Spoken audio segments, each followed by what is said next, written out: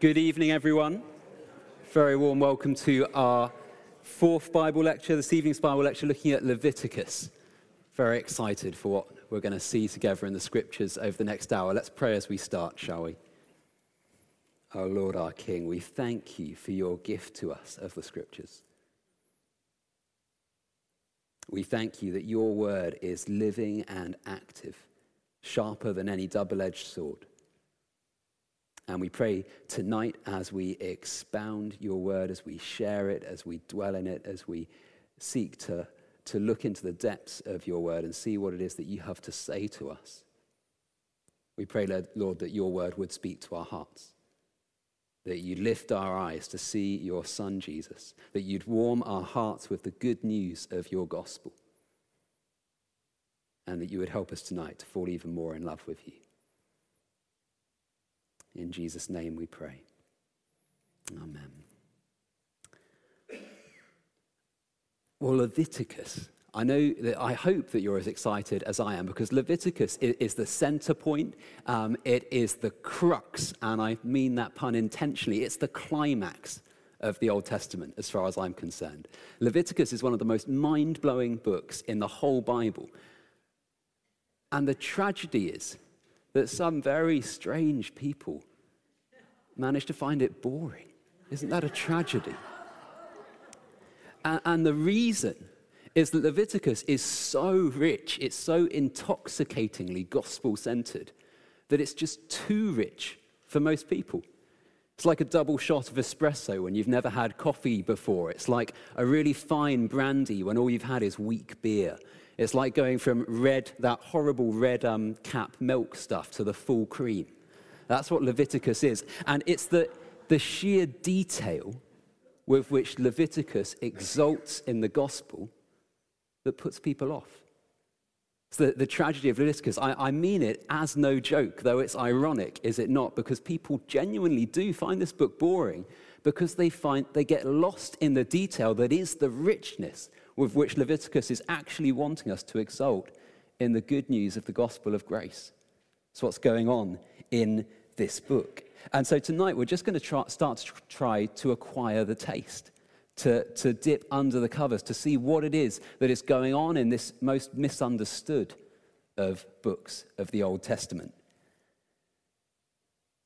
Because Leviticus is probably the most cross-centered book in the whole Bible, more than Romans. The detail with which Leviticus shows us what Jesus did on the cross, no other book comes close. The New Testament gives us words or phrases. It says Jesus is the Lamb of God who takes away the sin of the world. It doesn't tell us what that means.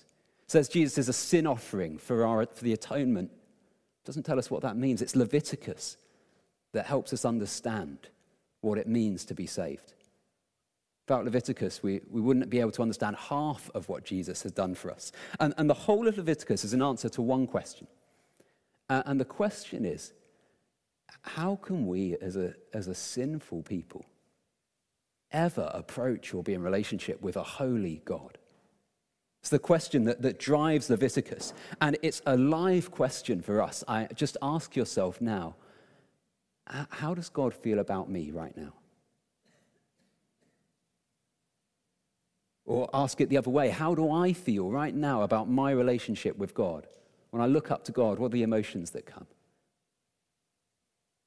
Because if there is even a hint of uncertainty, even a hint of guilt or shame, even a hint of doubt about how God might look to us, Leviticus is the book for us.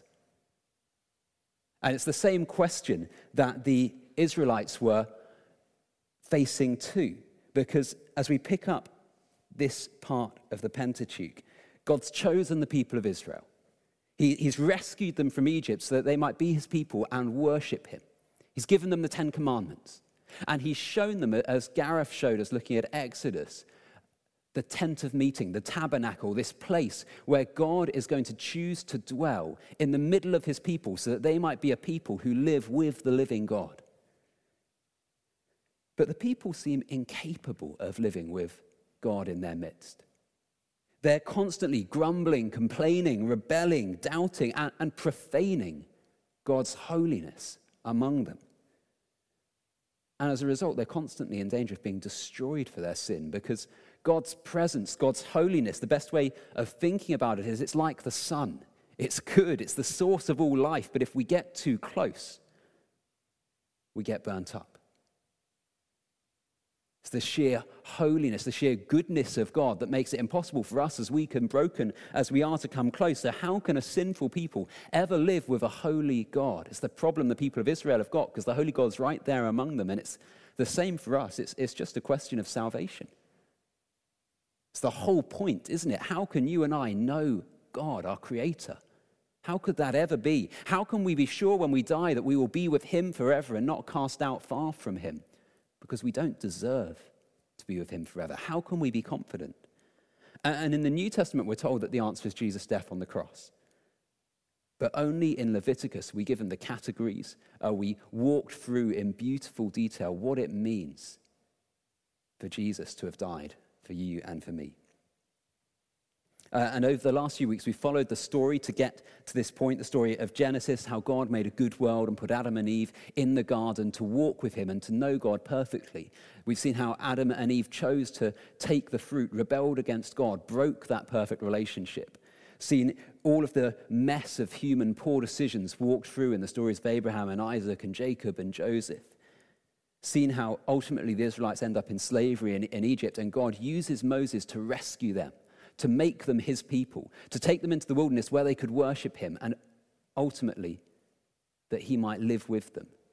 Leviticus 26 says, I will be your God and you will be my people.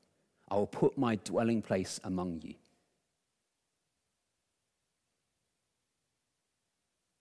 But the Israelites, they build a golden calf and they worship an idol. They go and scout out the land and they choose to run away from God's promises. They grumble and complain and even almost overthrow Moses, who God's given them to lead them towards Him. And so as we pick up the book of Leviticus, we're still in the middle of the desert of Sinai. The Israelites are not yet in the promised land, and all of Leviticus is what God speaks to Moses while he's in the tent of meeting, while he's meeting with God. And so unlike the other 4 books of the Pentateuch, it's not narrative, it's not a story. It's an instruction manual. It's instructions for how a sinful people can live with a holy God. And it's probably that genre that causes us some trouble, because as an instruction manual, reading it, just the words, it doesn't do us much good. We've got to visualize it.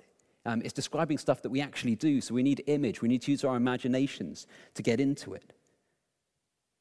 And even harder because it's an instruction manual that was never truly followed. The Israelites never put into practice all of the instructions God gave them in Leviticus. It's kind of a utopian ideal, what it would look like for a people to live with the Lord in the purity of holiness that in the history of Israel they never actually followed through with.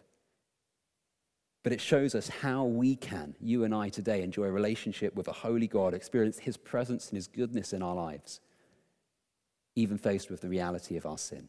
That's what Leviticus is all about. And so the one central theme to the whole book is God's holiness. God's holiness. Leviticus 20:26 says, be holy as I am holy. And God's holiness means His pure and His powerful presence.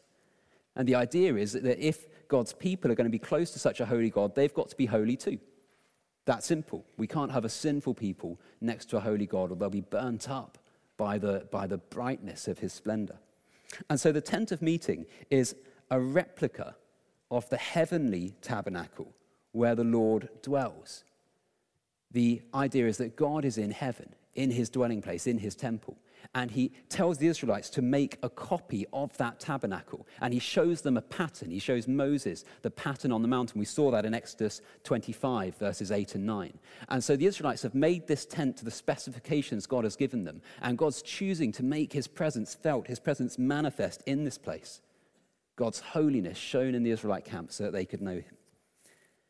And then most of Leviticus is ritual. So it's a visual book. We can't read the instructions. We've just got to try and picture what it is that the Israelites are meant to do. And the reason that it's ritual is that we're in a pre-literate culture here. We're in a non-book culture. So the way that you embed values in a culture is by doing stuff. It's why our churches, old churches, have got stained glass windows to give visual fixes for a pre-literate culture when the churches were built, to help people to understand the stories of the Bible. And so the Leviticus is kind of like a school of the gospel in Israelite society. It's giving pictures that could soak in at a subconscious level to help people to understand how they might relate to God. We do this not very much, so we've got to move our minds a bit. We do it on Remembrance Day when we stand in silence for a minute or two. That's a ritual. We do it on Christmas Day when we give presents. And what those rituals, those traditions do is they communicate values, honouring the fallen soldiers in Remembrance Day. Celebrating life together and generosity and giving presents at Christmas. And they embed those values in our culture, and they communicate values to kids growing up, understand what Christmas is about because we give presents. It's what Leviticus is trying to do. And the rationale behind lots of the rituals, as we dig in a second to walk through the book, it's all about association with death and life. The idea is that God's presence is perfect life. To be with God is to live. And to be separate from God is to be dead. And so in Leviticus, all of the rituals are kind of trying to act out this idea that knowing God is true life and being separated from God is true death. And so we've got to get away from the stuff that represents death, and we've got to do the stuff that looks like life. And if we're going to be close to God, then we've got to be in this kind of thought world, this image world of living things. So, for example, one of the strongest correlations is blood representing life, an animal's blood or a human's blood representing their whole life, their existence. So shedding an animal's blood is an expression, a picture, a metaphor of giving its whole life away, and that's where sacrifice comes from. But we'll see that in a bit more detail as we walk through the book. And here's the structure. Leviticus chapter 16 is probably the most famous bit. It's the Day of Atonement, Yom Kippur, where the high priest goes into the Holy of Holies and he sacrifices the scapegoat. We'll come to that in a bit. The Day of Atonement is at the very center of the book, and the whole of the book is kind of mirroring itself to point towards what's going on that Day of Atonement. So we start off in chapters 1 to 7 with rituals, and specifically we get lots of sacrifices. Chapters 1 to 7, loads of sacrifices. Then in chapters 8 to 10, we look at the priests, and it's specifically their ordination. And then in 11 to 15, a load of laws, particularly about being clean and unclean. Don't eat lobsters, do eat sheep, that kind of thing. Then chapter 16, the center, Day of Atonement. And then the mirror reverses. Some more laws, but these are more kind of moral laws rather than ritual. Don't sleep with that person, be kind to that person, those kind of laws. And then 21 to 22, we go back to the priests, but this time it's kind of standards for the priests to live by. And finally, in 23 to 27, more rituals, this time festivals and celebrations. And the whole thing is pointing to what's going on at the Day of Atonement. But we're going to walk through and see how each one of these categories, first the rituals, then the priests, then the laws, then the Day of Atonement, they are all pictures of what it means to be saved. How we can approach a perfect God by his grace and his grace alone. And so all of the answers that Leviticus offers, rituals, sacrifice, priests, laws, Day of Atonement, they're arrows pointing directly to Jesus. That's what we're going to see as we look through this in detail. Because Jesus is the sacrifice whose blood makes atonement in Leviticus 1 to 7. Jesus is the high priest who's worthy to approach God, the priests in 8 to 10. Jesus is the one who pronounces people clean in the cleanliness laws of 11 to 15. Jesus is the scapegoat who carries away our sin on the Day of Atonement. Jesus is the one who alone fulfills God's holy law. And this whole second half of Leviticus is grouped together, and it's called the Holiness Code, because the 10 chapters from Leviticus 17 to 27, the focus shifts basically to what it looks like to be holy. The first half is kind of how we can become holy, how we can approach God. And the second half is kind of how we should behave if we are holy, a description of what a holy people would look like. Less how we become it and more how we can act it out. And I've put there on the handout Hebrews chapter 8, where we have this picture using all of the categories. Hebrews, you can guess by the title, it's written to the Jewish Christians.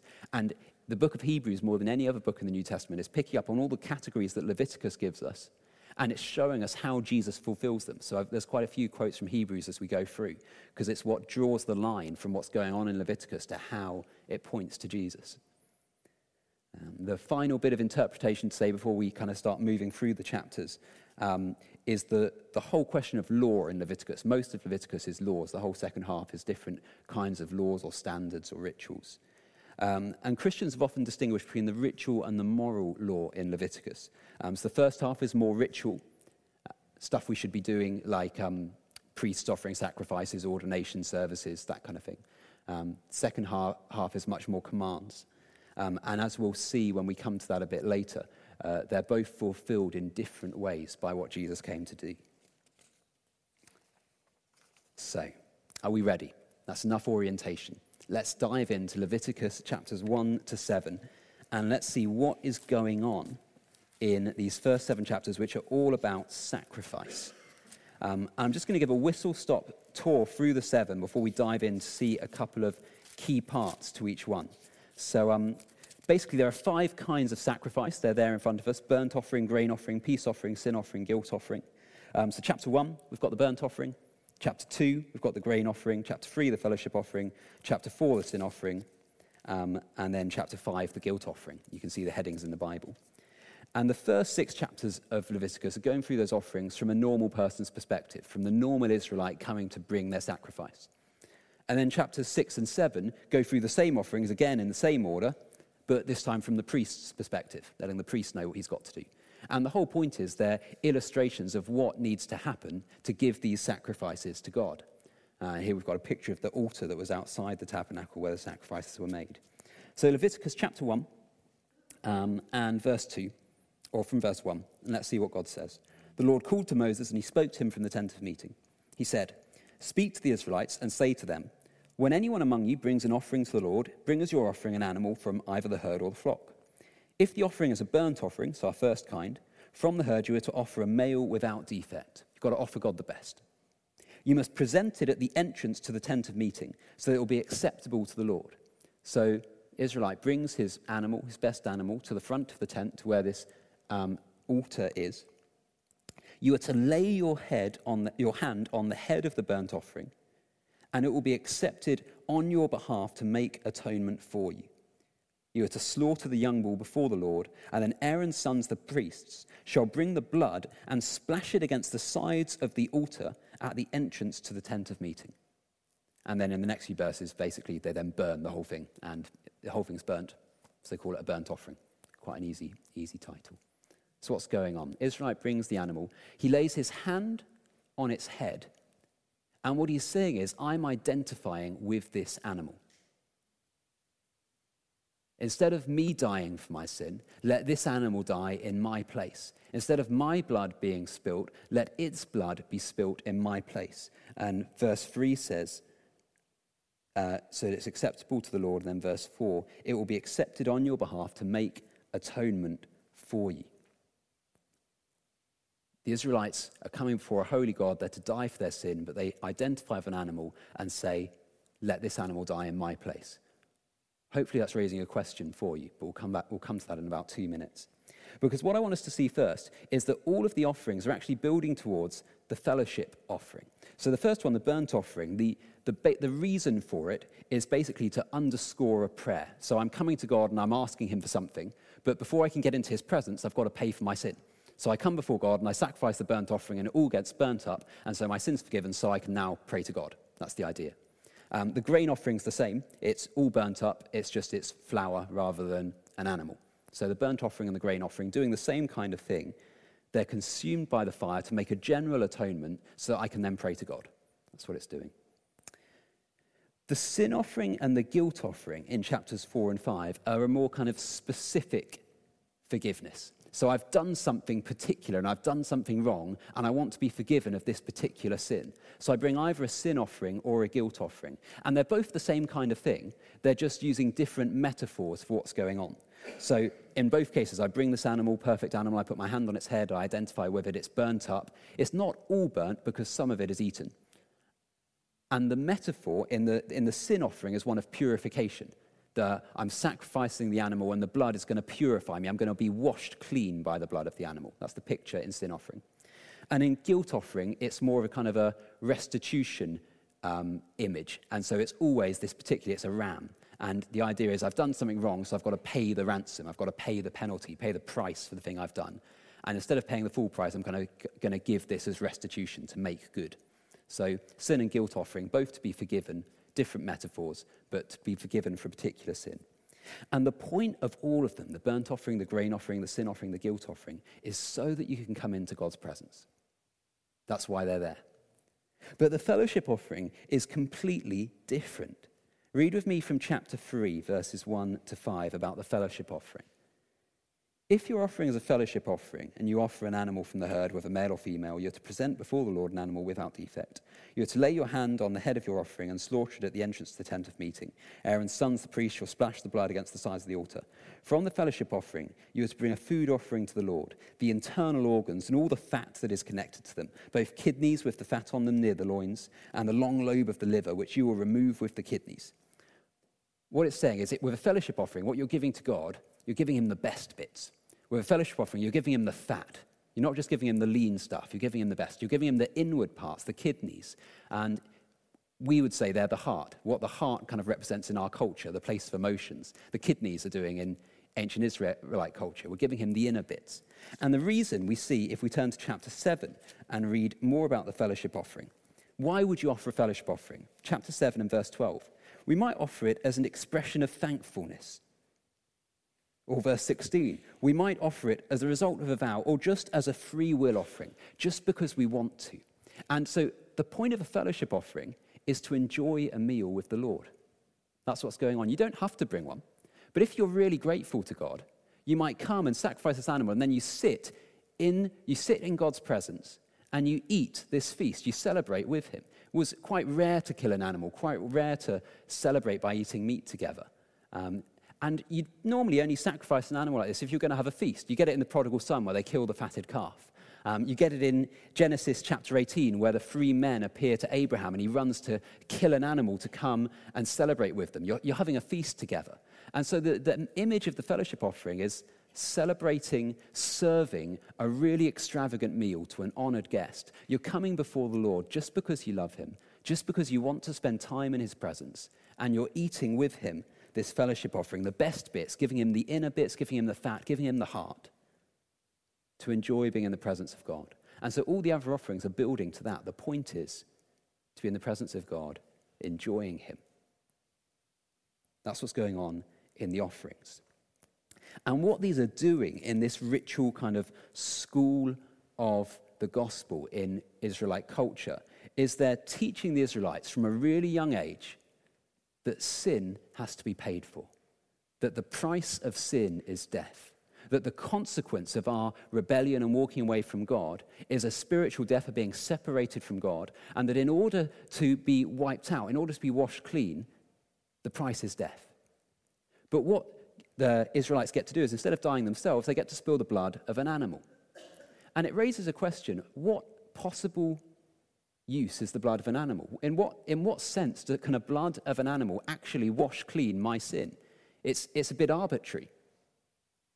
I see the symbolism, but where's the actual link? It doesn't seem to work in my head.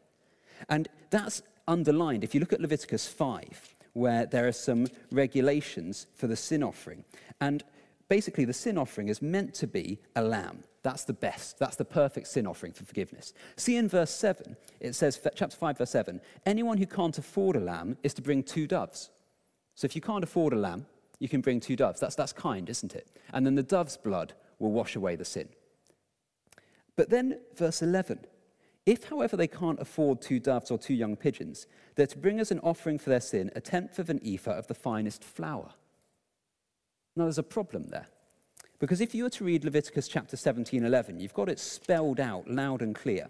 Leviticus 17:11, for the life of a creature is in the blood, and I have given it to you to make atonement for yourselves on the altar. It is the blood that makes atonement for one's life.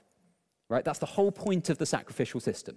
I'm meant to die for my sin. I lay my head on the animal. I identify with it. It dies in my place. Its blood is spilt instead of my blood. I'm washed clean by its blood so I can be in God's presence. And now God is being kind to poor Israelites. He's saying, if you can't afford it, you can offer some flour.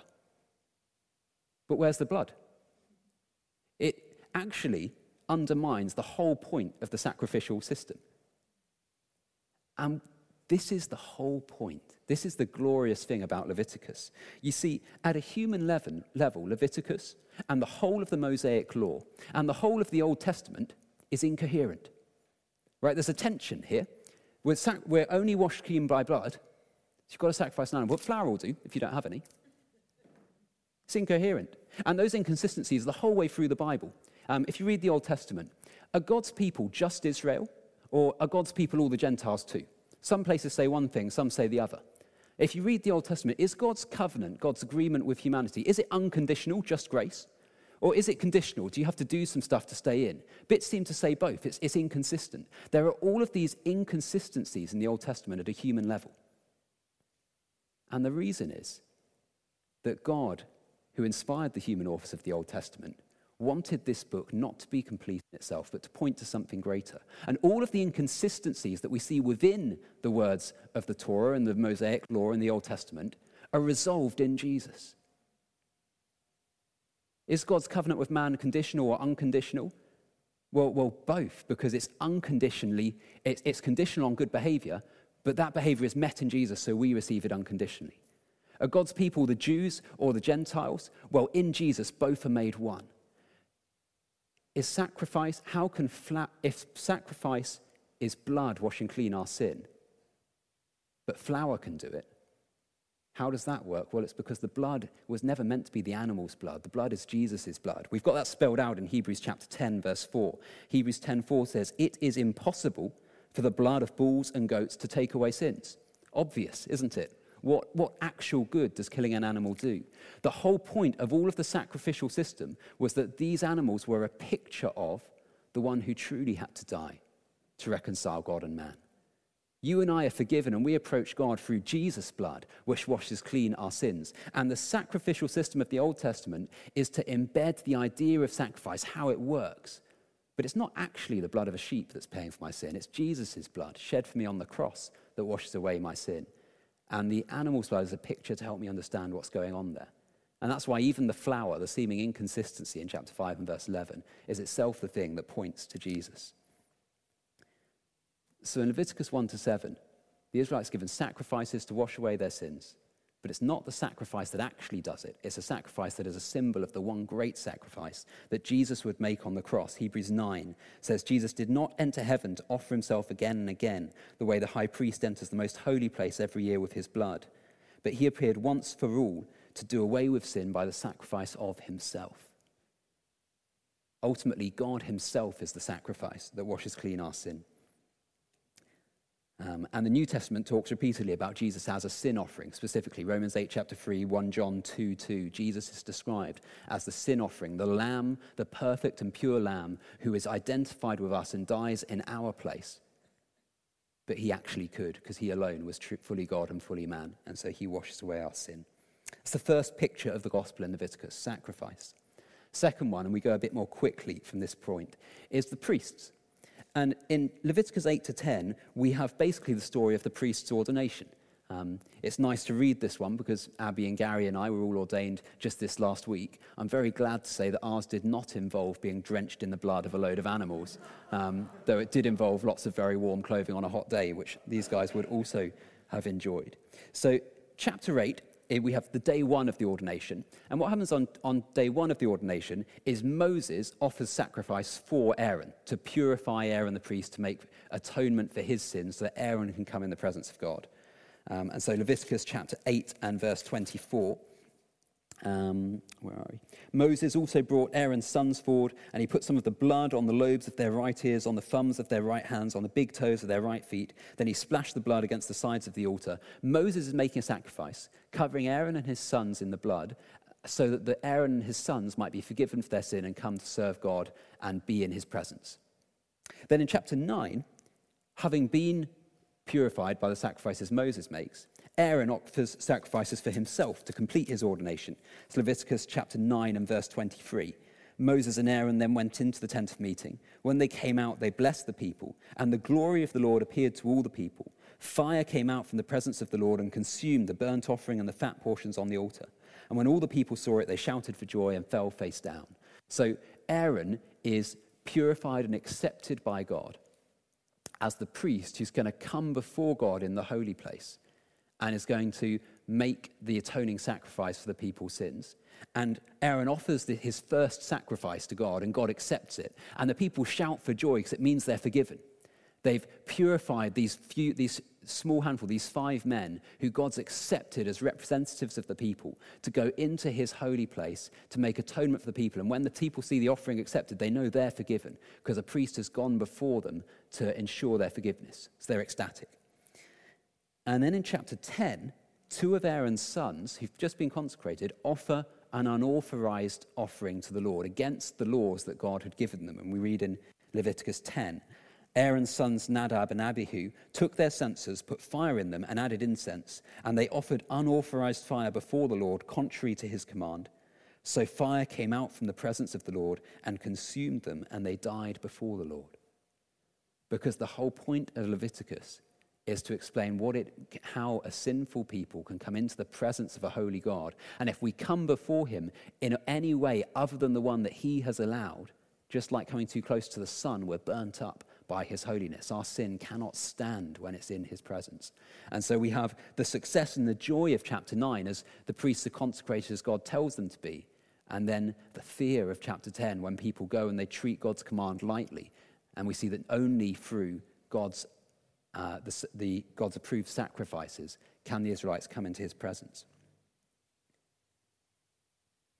And so again, it's just creating a picture in the Israelites' culture, deep in the subconscious, that to be accepted before God, what we need is someone who's pure and holy, someone who's accepted by God, someone who can stand before the Lord because you and I can't, who can go into where the Lord is and make an offering on our behalf. And if the Lord accepts that offering, then we're okay.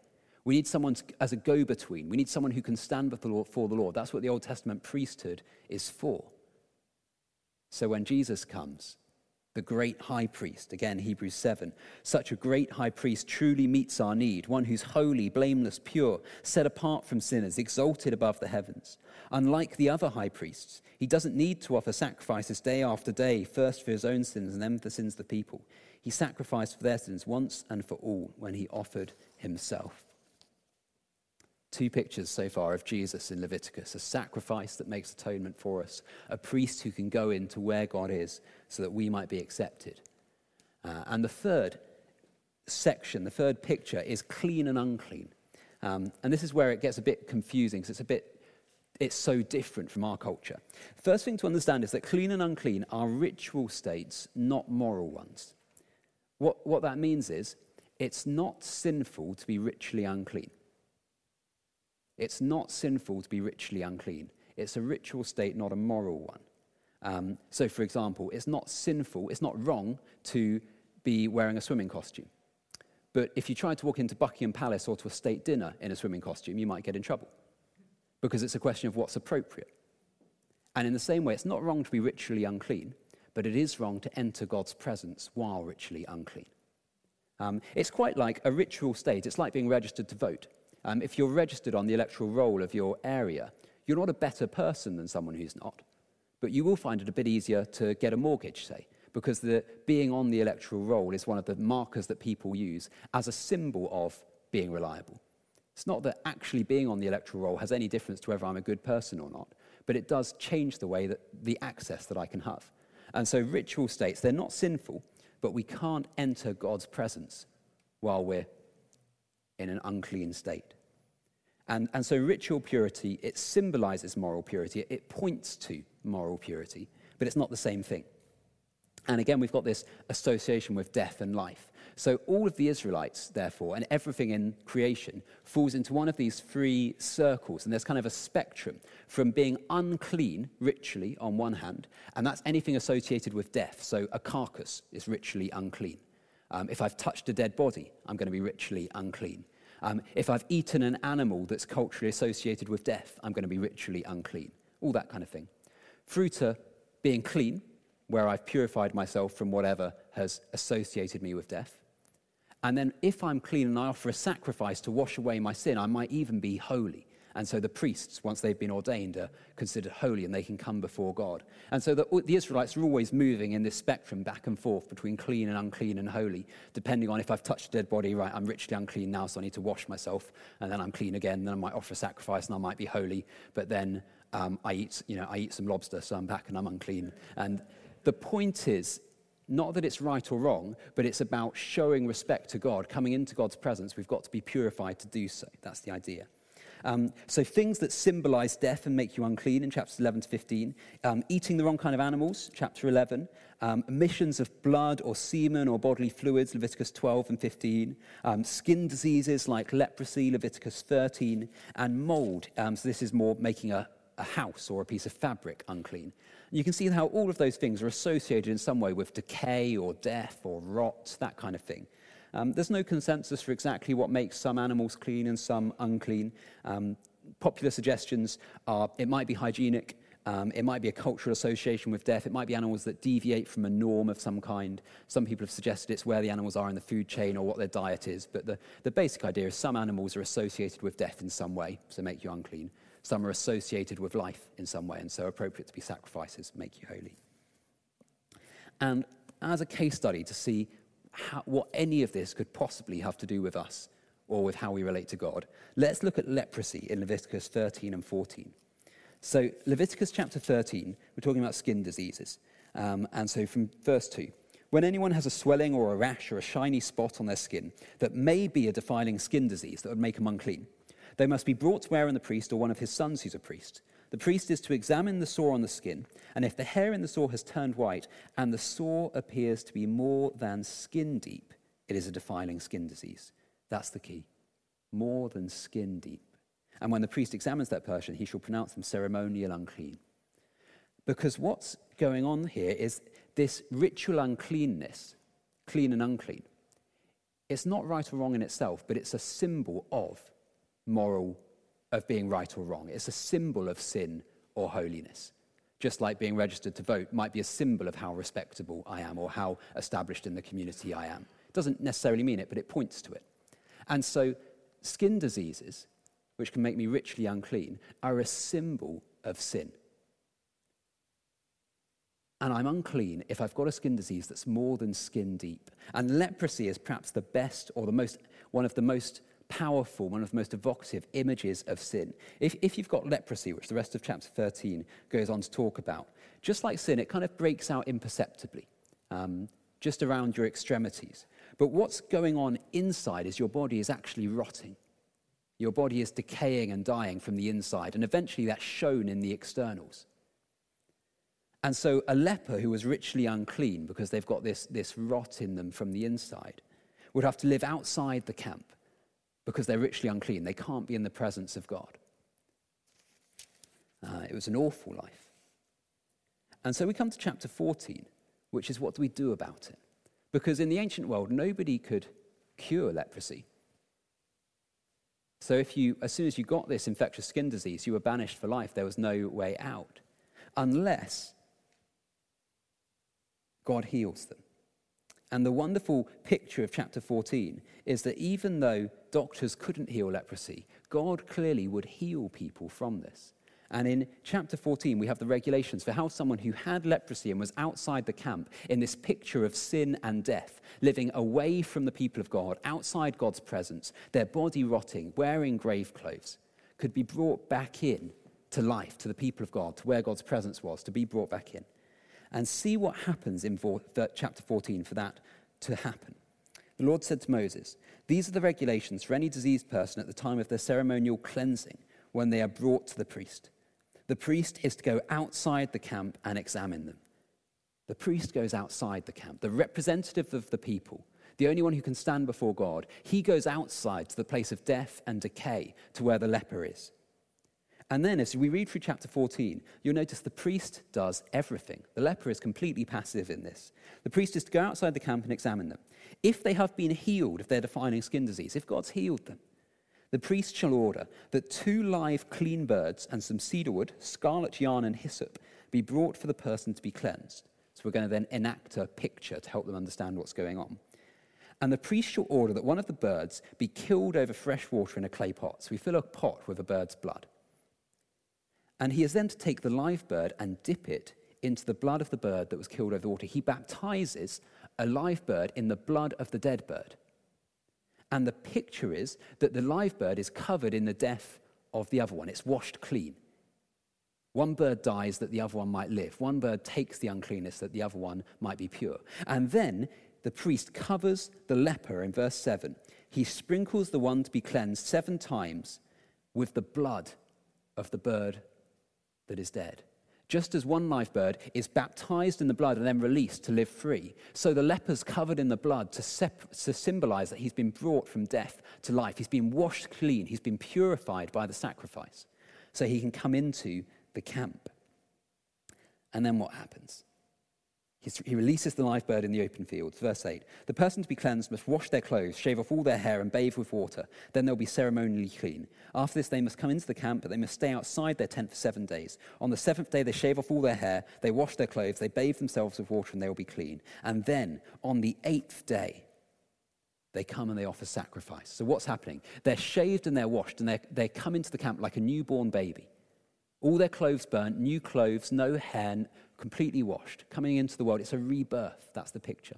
And it happens on the 8th day. It's always going to be the 8th day, because what happens on the 8th day? The 8th day, God makes the world in 7 days. The 8th day is the day of recreation. New Israelite babies were circumcised on the 8th day. They were reborn into the people of Israel. Jesus, when he appears to the disciples after his resurrection, appears on the first day of the week, the 8th day. It's the day of rebirth. And so this leper who's been healed of this skin disease that symbolizes sin has been baptized in the blood of another, has been reborn through water and shaving, comes as a newborn on the 8th day, and they offer for him every sacrifice in the book. So read in verse 12, they offer a guilt offering for him. Then in verse 19, they offer a sin offering for him. And then they offer a burnt offering for him, and I've lost the verse. And then, ultimately, he comes and he can offer his fellowship offering. They offer every offering in the book for him through the course of chapter 14, purifying him of his sin, so that he's then able to offer his fellowship offering of free will. It's not commanded. Just to celebrate in the presence of the Lord, who's healed him, who's baptized him in the blood of another, brought him to rebirth on the 8th day, so that he can enjoy fellowship with the Lord. And finally, he's anointed with oil, which symbolizes gladness, joy, the Spirit, celebration. That's the picture of clean and unclean we're given in Leviticus 11 to 15. That the things which symbolize sin can be washed clean by all of these pictures. And it puts the image in the culture that sounds very familiar to us, doesn't it? The blood of one, we're baptized in the blood and we're brought to new life through it, reborn into new birth, anointed with oil, the oil of the Spirit, the oil of gladness, and entering into fellowship with God. It's a picture of salvation. And in it, the priest does everything. The leper is cleansed and brought to new life. And it always reminds of this wonderful story in Mark chapter 1, where Jesus comes and Jesus touches a leper. And what would happen if you touch a leper is I move instantly to the unclean part of the spectrum, because the leper is associated with death. He's outside the camp. But Jesus touches a leper and he says, be clean. Jesus is so holy. He is holiness in and of himself that when he touches the leper, he's not made unclean. The leper is made clean just by that touch. Unheard of. And then he sends the leper in Mark chapter 1 to the priest, and he says, show yourselves to the priests as a testimony to them. It's a testimony to the fact that the one who fulfills Leviticus 14 has come. The priest who declares clean, who makes clean, and who brings the leper and makes him whole has come. And notice that the leper being made clean has nothing to do with anything he does. And when the leper who's clean is in the camp, whether he feels clean or not is beside the point. He has been declared clean by the priest. The whole thing, the whole clean, unclean, holy spectrum, it's meant to be a picture of sin and a picture of salvation. That when we then see it fulfilled in Jesus, the Israelites go, I get it. What was external as a picture in the culture is made true in my life when Jesus comes. Clean, unclean. Okay, chapter 16, the Day of Atonement. And this is the high point. This is the best bit of the whole of the book of Leviticus. This is the bit the whole of the rest of the book is pointing to. Because on this day, and on this day only, the holiest representative of the people would enter the holiest place in the tabernacle and make the holiest atoning sacrifice for the sins of the people. And it's where we get the phrase scapegoat. So if we read Leviticus 16, verses 21 to 22, what happens is the high priest lays both his hands on the head of a live goat. So he's identifying with the goat. And he confesses over it the wickedness and rebellion of the Israelites, all their sins, and he puts them on the goat's head. And then he sends the goat away into the wilderness in the care of someone appointed for the task. The goat carries on itself all their sins to a remote place. So it's a symbol. Again, it's just a picture. It's not like the goat's actually taking the sin away. But the goat is a symbol of how the sin of the people is taken away by the atonement that is made on this day. So the people are clean. And to understand what happens then on the Day of Atonement, we've got to understand the image that's going on in Leviticus. And it's the image of graded holiness. So what's going on is the tabernacle, the tent of meeting, in Exodus 25, when Moses is told to make the tabernacle, God says, "Have them make me a sanctuary, a holy place, so that I may dwell among them, in accordance with all that I show you concerning the pattern of the tabernacle or dwelling place and all of its furniture, so you shall make it." And the idea is, God, where does God dwell? Where's God? He's in heaven. Obvious, right? God's in his dwelling place in heaven. And in heaven, there is a pattern, there's a reality, God's actual dwelling place. And God shows Moses what it looks like. And he says, "I want you to make a copy of this on earth. And I'm going to manifest and make known my presence there." And they call it the tabernacle. So the point is, the tabernacle is the place where heaven meets earth. It will become the temple. It's the place where it's the replica of God's dwelling place brought down to earth so that on earth people can enter heaven. It's the place where heaven and earth are going to meet. That's the idea. And so what we see is in the tabernacle, in every dimension, there's kind of a movement from earth to heaven. So God says in Leviticus 16, "I appear in the cloud upon the mercy seat." In the holiest bit of the tabernacle, then you've got the Ark of the Covenant, and above it, God dwells. Because it's that same picture of heaven and earth meeting above the Ark of the Covenant. Perhaps the biggest picture, though, is horizontal. And what it is as you come closer and further into the tabernacle, you get closer and closer to the holy bit. So on the right-hand side, as you look at the screen, you've got the entrance to the tabernacle. And you can only come to there and so anybody can come to the entrance. But as you get further and further in, you come into the presence of heaven on earth. It's where God's putting his holiness. As you move along closer in, you get nearer and nearer the Lord. And this is exactly what you see if you go today to a Catholic church or an Orthodox church. Anybody can come in from the doors over at that end, and then the congregation can come here, and then you'll maybe get the priests here, and then you've got the big curtain and the rood screen that only the priests can go through at particular points because the holy bit is over there where the altar is. It's trying to be a picture of getting closer to God's presence. And so anybody can come to the tabernacle. If you're clean, if you haven't touched a dead body or anything like that, you can come to the entrance of the tent itself, to the altar, to offer your sacrifice. But to go into the tent, you've got to be holy. And the holiest bit of all is behind the curtain. And so priests can come into the tent, but only the high priest can come into the center. And only the high priest once a year can come into the holy of holy places where the Ark of the Covenant is. It's a picture of being right next to the presence of God, in the heart of the blazing sun. You've got to be completely purified or you'll be burnt up. And you know how they used to tie a rope around the ankle of the high priest when he would go into the Holy of Holies, so that if he died when he was in there, they could pull him out, because nobody would want to go in to get him. This is what's happening on the Day of Atonement. The high priest goes into the holiest bit of all, right to the heart of God's presence, and he offers a sacrifice so that the people might be clean. It's the high point of the whole of the Israelite year, because they know they're forgiven and God has accepted the sacrifice. And again, it's a picture of what's going on in the heavenly reality. Hebrews chapter 9. When Christ came as high priest of the good things that are now already here, he went through the greater and more perfect tabernacle that is not made with human hands, that is to say, is not a part of this creation. Not just a symbol on earth, but actual reality in the heavens, God's presence. He did not enter by means of the blood of goats and calves. They don't do anything. He entered the most holy place once for all by his own blood, thus obtaining eternal redemption. The blood of goats and bulls and the ashes of a heifer sprinkled on those who are ceremonially unclean sanctify them so they're outwardly clean. It only works in symbol. How much more then will the blood of Christ, who through the eternal Spirit offered himself unblemished to God, cleanse our consciences from acts that lead to death, so that we may serve the living God. That's the Day of Atonement. It's the moment where the holiest representative of Israel comes into the holiest place and makes the deepest atonement that the people might know God.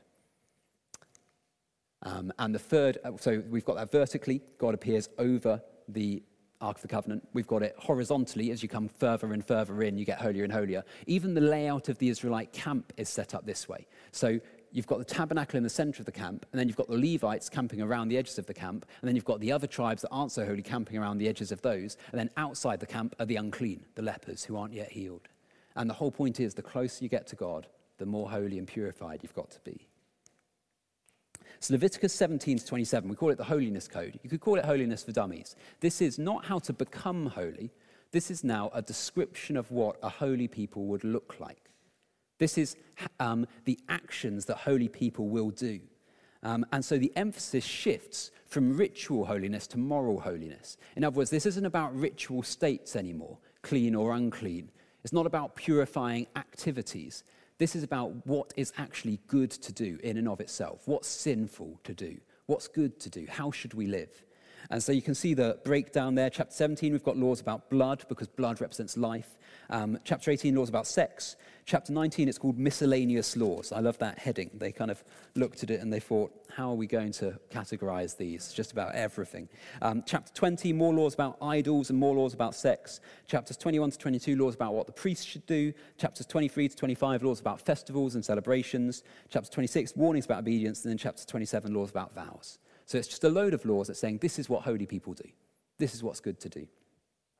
And what the Holiness Code teaches us, it teaches us what God is like. It shows us what his character is, what he values, what's important to him. And it shows us how God's people should live. So they show us in chapter 19, verse 3, that holiness looks like prioritizing your family and resting. 19:10, holiness looks like generosity. 19:11, holiness looks like truth. 1 to 9, holiness looks like serving God first. 10 to 21, holiness looks like sexual purity, and so on. It keeps going. It's a description of holiness. But it can't make you holy.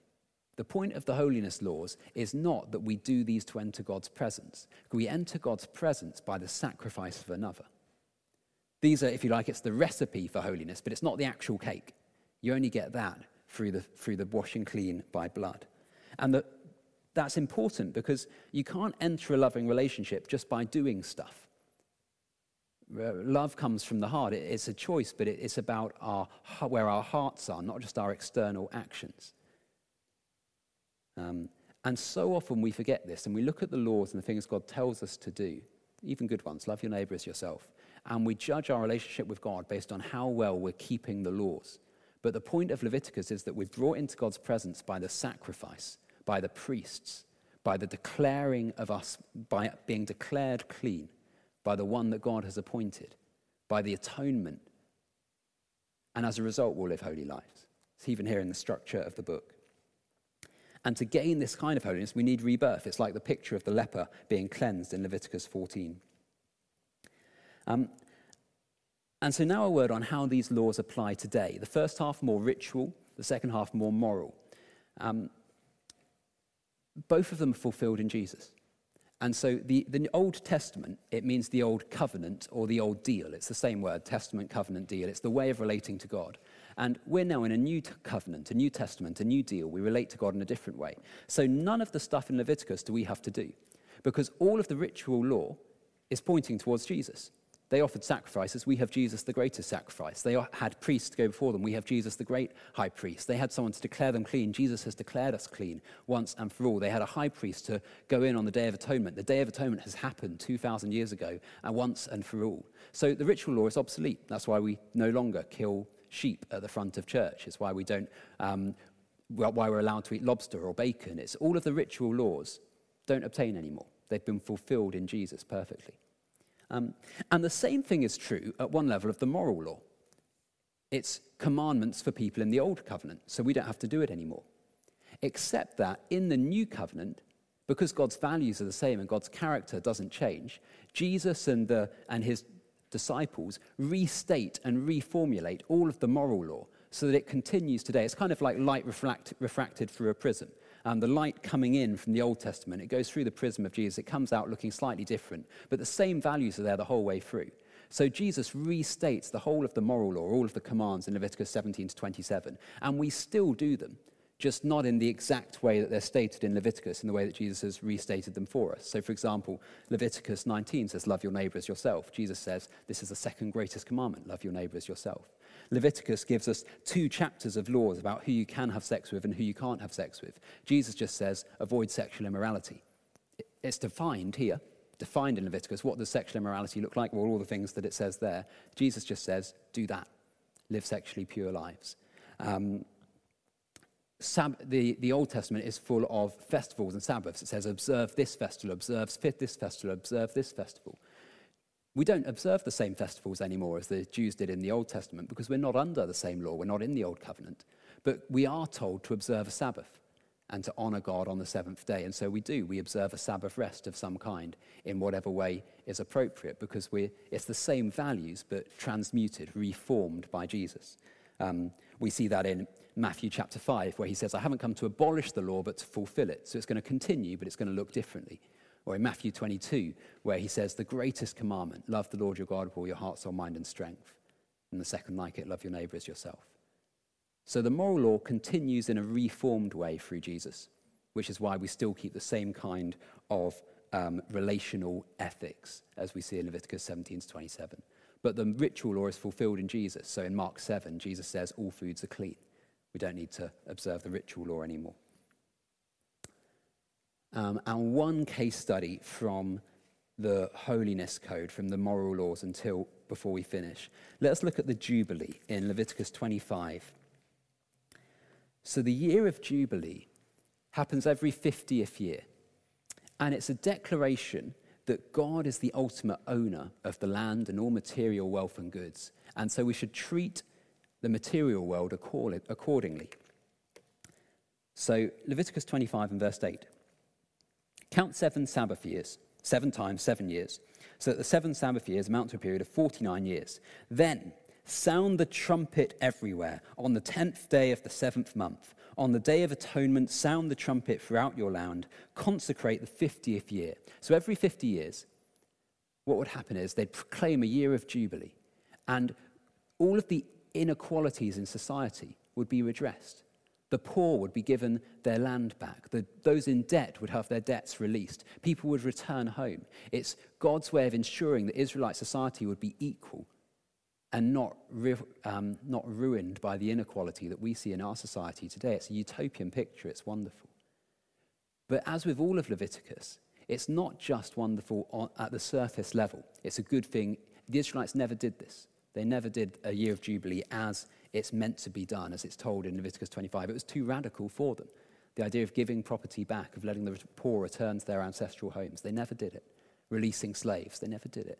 Now and then they did bits of it. In Ezra, which we're preaching through on Sunday evenings at the moment, they do finally release the slaves. They release them, then they try and take them back, then they have to release them again. But they do ultimately do it. But they never quite match up to the perfect picture God gives. But as with everything, the year of Jubilee is also significant of something so much more, because this is the beauty of the fact that Scripture is, there's dual authorship in Scripture. The human author who wrote this only knew the surface meaning, but God who inspired him, God knew exactly what was to come when Jesus would come a few thousand years later. God knew exactly how the picture, the outline that he was drawing in Leviticus would be filled in by his Son 1,000 years after it being written. So when we now read it, knowing what was to come, we get a glimpse of what was in God's mind when he inspired a human to write this down 3,000 years ago, that the human author would never have known. And the key is seeing on what day the year of Jubilee starts. Verse 9, it happens on Yom Kippur. It happens on the Day of Atonement. And so remember what's happening in the tabernacle. On this day, the great high priest, the representative of the people, is going through the curtain to where God is. And then picture the great high priest, the high priest coming back from the curtain, back to where he's visible to the people, the priest returning from God's presence to the Israelites. And the trumpet sounds, and the trumpets are sounded across the whole land because the high priest is back. Atonement's been made. It's the year of Jubilee. And what that's going to mean in verse 10 and 11, it means liberty, it means return home, it means rest, it means celebration. But do you catch the resonance with New Testament eyes? As the trumpet sounds. As the trumpet sounds and the high priest returns from the presence of God to his people, proclaiming Jubilee, proclaiming rest, proclaiming freedom. I have no doubt that when God inspired a human to write this, he already had a twinkle in his eye as he pictured the second coming, which he can see right now, even though we can't yet. On the day that the trumpet resounds and the king, the priest, returns from God's presence in heaven, comes back through the curtain to bring his kingdom perfectly, to bring eternal rest, perfect liberty, total equality, to bring and restore to this earth how it should have been back in Eden before human sin ruined it all. The Jubilee gives us a picture of Jesus' return, an end to all debt and slavery, when the priest returns from interceding for his people. And so as we bring it together, Leviticus is all about holiness. It's about how a holy God can live with an unholy people, and how we, even though we're sinful and broken and weak, can come into the presence of a good God and enjoy his company, eat a fellowship offering with him, celebrate the fact that we get to be known by our Creator, even though we don't deserve it. And the first half of Leviticus gives us picture after picture of how we can be made clean. And the answer is never anything that we do intrinsically in ourselves, but what is done for us by a sacrifice, by one whose blood is shed for us, or flour, because it's not actually about the blood of the animal. By someone who can go before us into the holy place to make atonement on our behalf, because we can't do it, we need a go-between. And it's all a picture of what Jesus would do, the great sacrifice in his death on the cross, the great high priest who is even now interceding for us at the Father's right hand, the only one who perfectly fulfilled all of the holiness laws in the second half of the book, the only one who perfectly lived the life that reflects what God is like, and the one who one day will come back to proclaim a year of Jubilee for his people forever. Leviticus is a school of the gospel in Israelite culture that prepared God's people for the coming of the Messiah, so that when he came, they might recognize him and know what he was about. And so it speaks to us too, because when we look to God, we can know with certainty that we're accepted. We can know with certainty that we can come into his presence, that he is always available to us, that nothing separates us from his love, because the sacrifice has been paid and the priest is interceding for us at the right hand even now. Once and for all. Let's pray, shall we? Father, we thank you so much for your Son, Jesus, our great sacrifice, our great high priest, the Holy One who in turn makes us holy.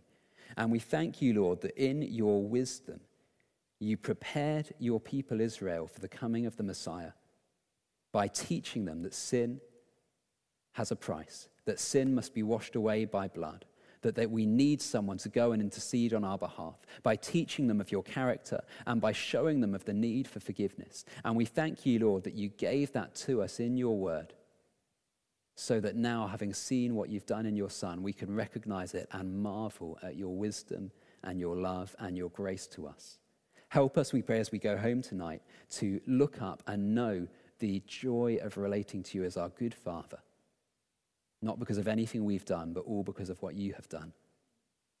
In Jesus' name, amen.